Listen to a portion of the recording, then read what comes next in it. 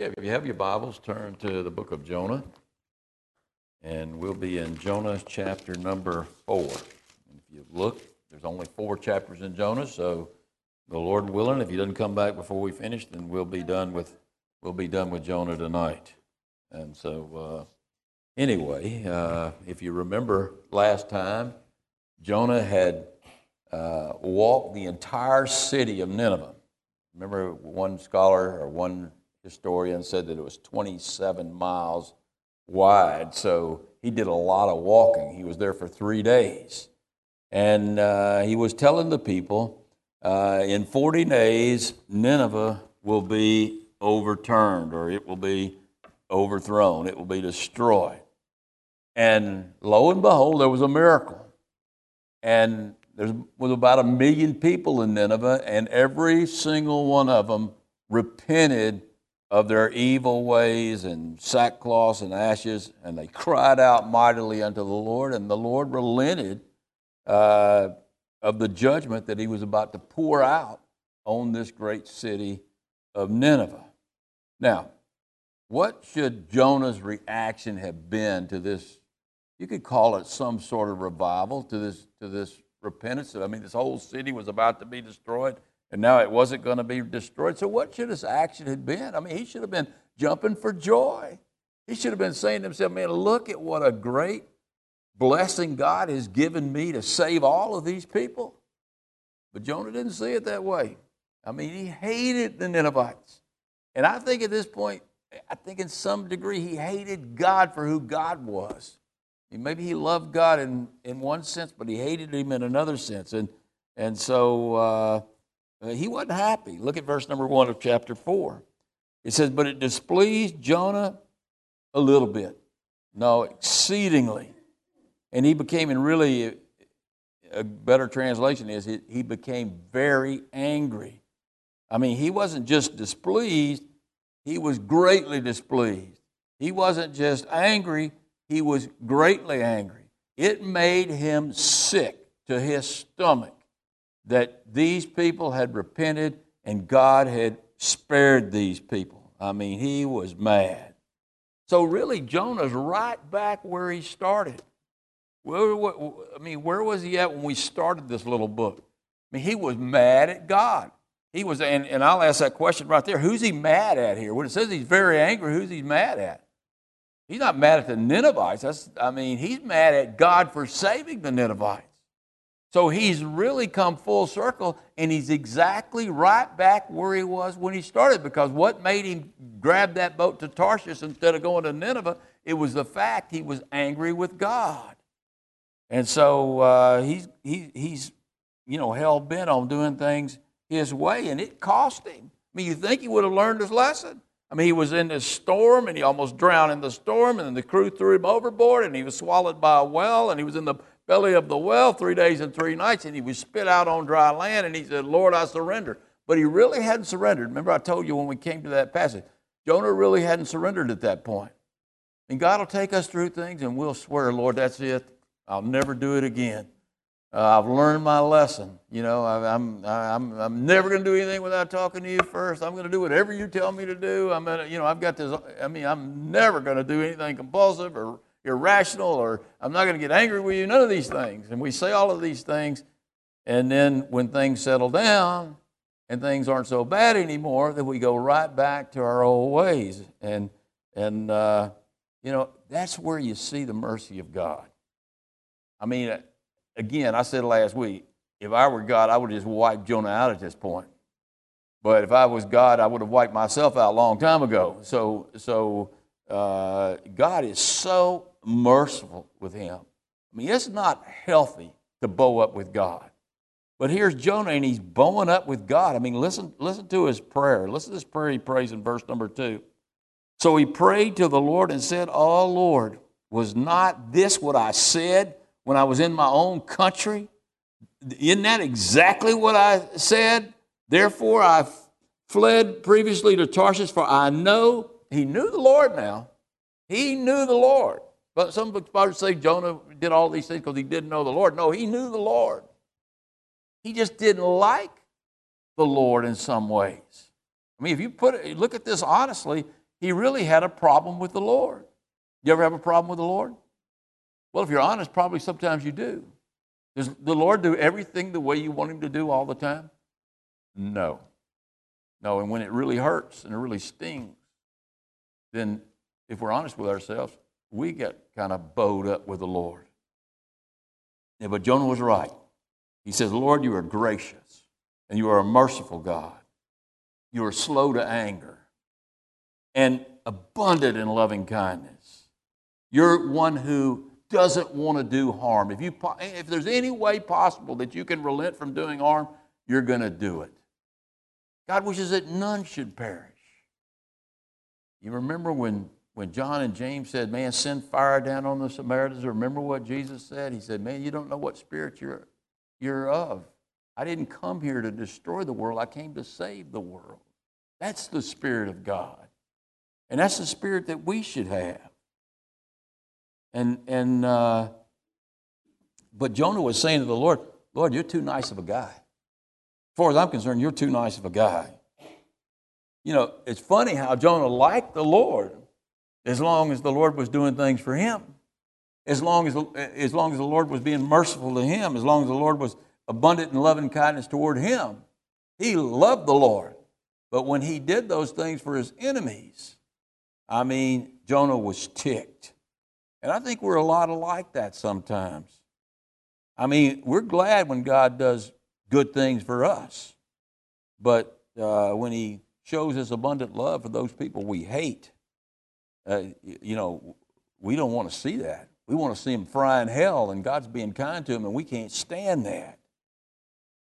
I remember somebody telling me, I had several people telling me back when we had a recent president, I'm not going to name his name, but they told me how they were praying for that president. And I remember saying to myself, I'm not praying for that president. That president has done everything he could to destroy this country. He's done everything he does is evil, it's antichrist. I just can't bring myself to praying for that man. And this text reminds me that that's a pretty sorry attitude, isn't it? I mean, you got a sorry pastor with a sorry attitude. At times you do, and let me tell you. I mean, but if God could save the Ninevites, you think maybe he could save this particular president that I wouldn't pray for? He could. So really, I should have been praying for this man. I mean, I still don't think he's ever going to get saved. I'm not trying to tell you who it is. I don't think he's ever going to get saved, but maybe I should be praying for him. Wouldn't that be, you know what? Here's where I'm different from Jonah. If that man had gotten saved, if he had truly gotten saved, I wouldn't have been mad at God at all. I would have rejoiced in the fact that that man got saved, because that would have been good for me, it would have been good for our nation, and it would have been really good for him. I mean, there's some certain people you really want to like. You really want to like, but they're so evil you can't like them. And if they do get turned around, if they do get saved, then that's a real blessing. And so I think I am different than Jonah in that sense. But the attitude's still there, and we need to be careful with that attitude. But here was Jonah. He didn't care if these Ninevites were spared, and it made him so miserable that he wanted to die. Look at verse number 3. Therefore now, O Lord, please take my life from me, for it is better for me to die than to live. I'm almost always amazed at these great prophets of God who have these mountaintop experiences. I mean, here he led this revival, and 1 million people get spared from his preaching, and man, he ought to be on cloud 9. And where's he at? He wants to die. You remember Elijah when he was on Mount Carmel, and he had that great victory on Mount Carmel. I mean, he's fighting 600 prophets of Baal. The whole army of Israel could have taken him at any point and killed him, and Jezebel and Ahab wanted him dead. But they're backed off as God's demonstrating his power, and he has this great victory. And then Jezebel says, hey, if you're still alive tomorrow, then so, if you're not dead by tomorrow, then so be it to me. I mean, I want you dead, and you're going to be dead. And what did Elijah do? He didn't say, tough, you can't touch me. I know the Lord. The Lord will send fire down and strike you dead. He had seen him do that to armies. I mean, to all sorts of people. But in that particular case, he ran. He was so fed. I think he thought maybe the nation of Israel was going to stand up and protect him, and they didn't. They just went back to their farms and doing their thing, and all of that hard work he had done was naught, and it really upset him, and he ran as far as he could, as fast as he could, until he passed out under a juniper tree. And what did he say? I wish I was dead. I wish I was dead. This great man of God, I wish I was dead. And here's Jonah. Now, Jonah's not near as great as Elijah in certain respects, but here he is. He, in this fit of pity, he asked God to take his life. I mean, please take my life. You know what gives you the courage to make that prayer? You really know God, and you really know he's not going to take your life. I mean, I think if Jonah really thought God would take his life, I don't think he would have been praying that. If you've ever prayed, Lord, I just wish I was dead, you really don't mean that. I can tell you that right now. You really don't mean that. And if you really asked the Lord, you really thought the Lord would take you as soon as you said that, you probably wouldn't be praying that. And here's why, again, why you love the Lord so much. He doesn't answer that prayer. He could have said, okay, Jonah, you want to die? I'm fed up with you. You're out of here. You're dead. I'm going to send you back down to Hades. I mean, he'd been down to Hades is the way that text looked in chapter 2. I mean, it looked like he went all the way down into Hades. And God could have sent him right back there, but he didn't. I mean, he didn't. I mean, he reaches out to Jonah, and he wants to help him.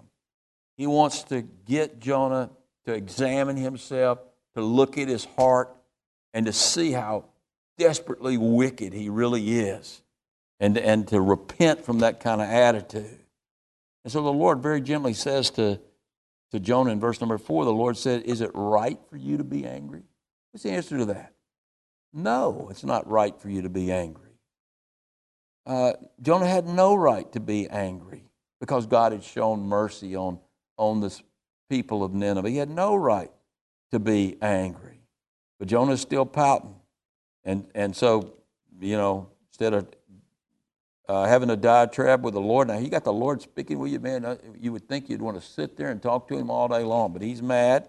He's pouting. And so Jonah went out of the city. Watch what he does. He sits on the east side of the city.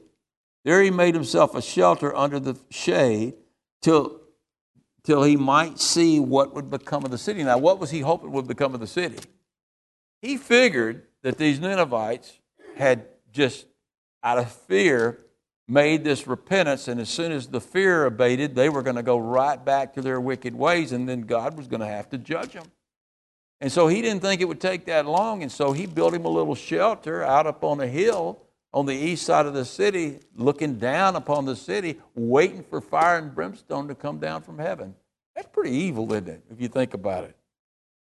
That's pretty sick of him to be doing that.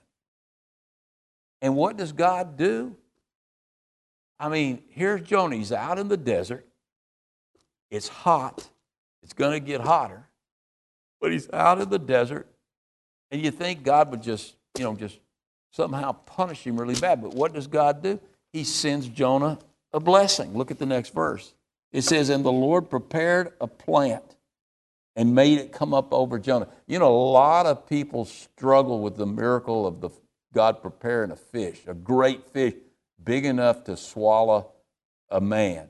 But it's just as miraculous for you to be sitting in a shelter and all of a sudden this vine suddenly grows in one day and shelters your head. That's just as miraculous. So if you want to argue about the miracles, you can argue about all these miracles that are about to take place. So God prepared a plant. It's a blessing for Jonah. And he made it come up over Jonah that it might shade his head and deliver him from his misery. So Jonah was grateful for the plant. He said, Lord, thank you for the plant. Now, why was he so grateful for the plant? Because he's feeling pretty good right now. He's feeling that maybe the Lord is getting his message. And maybe the Lord's coming around. And here's the Lord. He's blessing him and he performs this miracle for him. The same God that prepared the fish prepares his plant to give him shade. And that said to Jonah, hey, the Lord still loves me. The Lord still is speaking to me. I mean, the Lord is still protecting me. He still wants me to be comforted. He's blessing me. I mean, all of this sounds really good to Jonah, or looks really good to Jonah, and all of it was true. I mean, but why was God blessing him? You know, God blesses us to maybe change our attitude, to be grateful for what we have, to look out upon a world that has less than us, that maybe all those people in Nineveh didn't have that kind of relationship with the Lord. And Jonah said, man, this is really good. I mean, what a great God I serve. Here I am with this wicked heart, and I'm looking out over this city wanting God to destroy him. And what does God, this gracious, loving God, full of mercy, do for me? He makes a plant for me that gives me shade. And so that's not the way Jonah saw it. Jonah's come to the conclusion that God is seeing things now his way. Not that instead of Jonah seeing things God's way, Jonah thinks maybe God is seeing things his way. God's come around. And the Lord's not going to put up with that attitude, so look at verse number 7.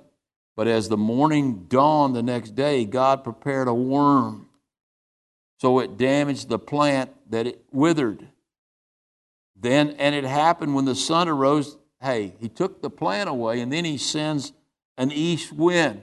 Now, when you got 100-degree temperature and you get a 30-mile-per-hour wind, it's like standing in front of a heater. And so he gets this east wind, and the sun beat down on Jonah's head, and this hot wind is blowing on him, so that he grew faint, and he was about to pass out. And then what does he do? He doesn't call upon the Lord and say, Lord, I'm sorry, bring the plant back. I've learned my lesson. No, he says, you know what, Lord?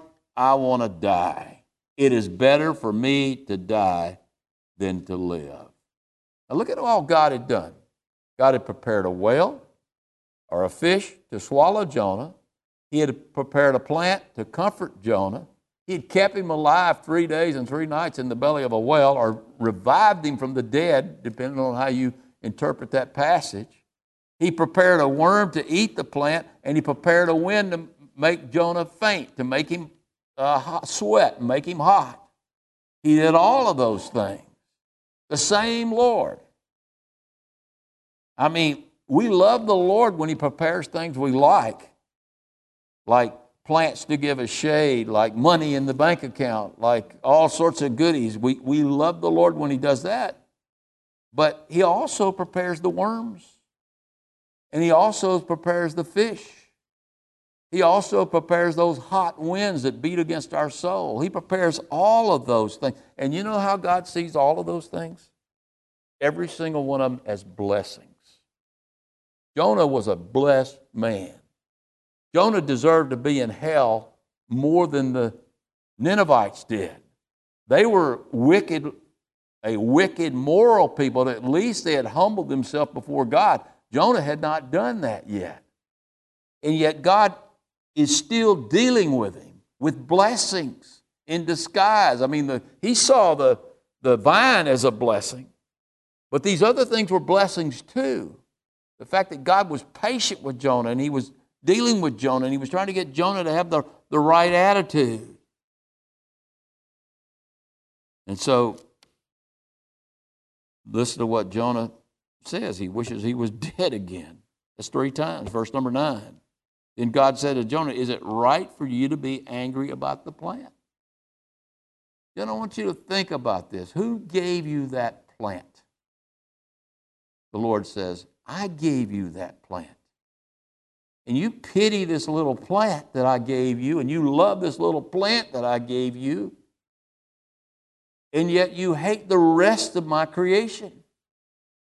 You're so proud and so self-righteous and so self-centered that you can love a plant, but you can hate a people.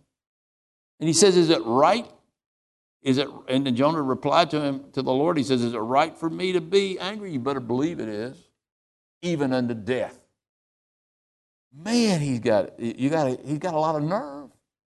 You got to give him credit. At least he's honest. He's expressing his feelings with the Lord.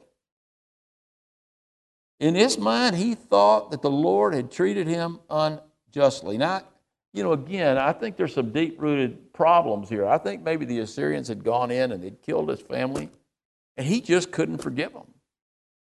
And so he wanted them dead. He wanted them to suffer the way he had suffered.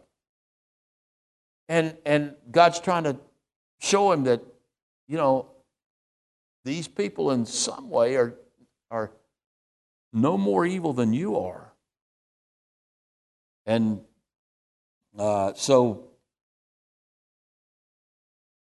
the God says to him, is it right for you to be angry about this plan? I don't know about you, but there's times when I question the way the Lord's treating me.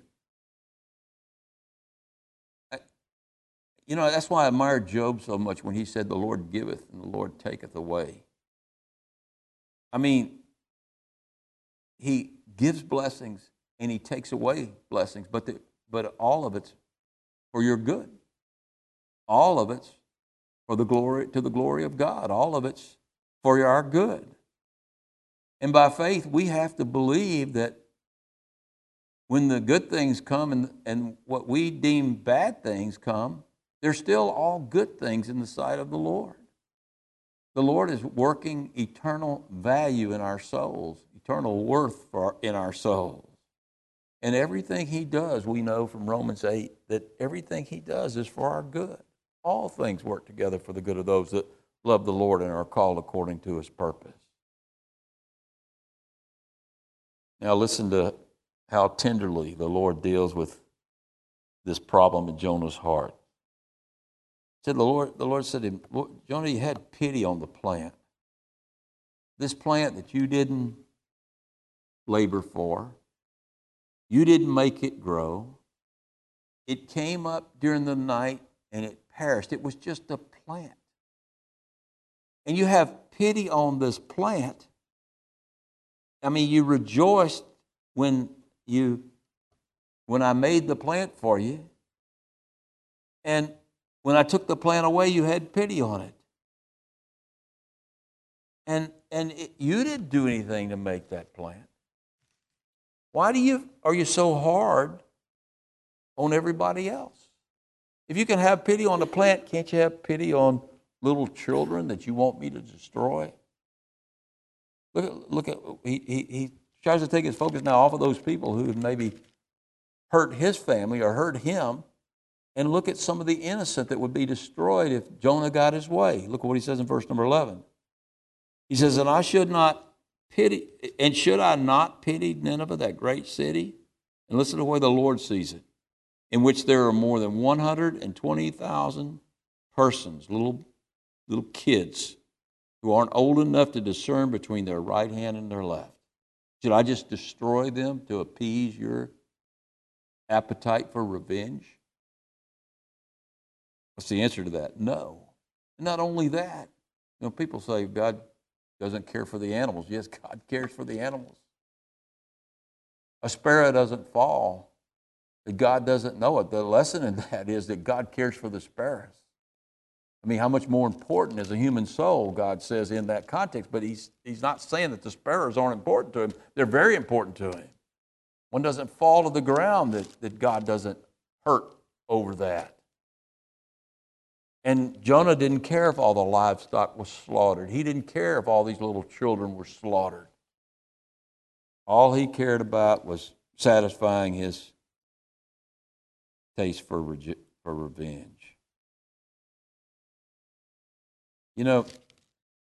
We don't know for sure what happened to Jonah after this. We don't find him anywhere else in the Bible. But I have no doubt Jonah wrote this little book. If he didn't write it, he gave it to a son or to someone very, very close.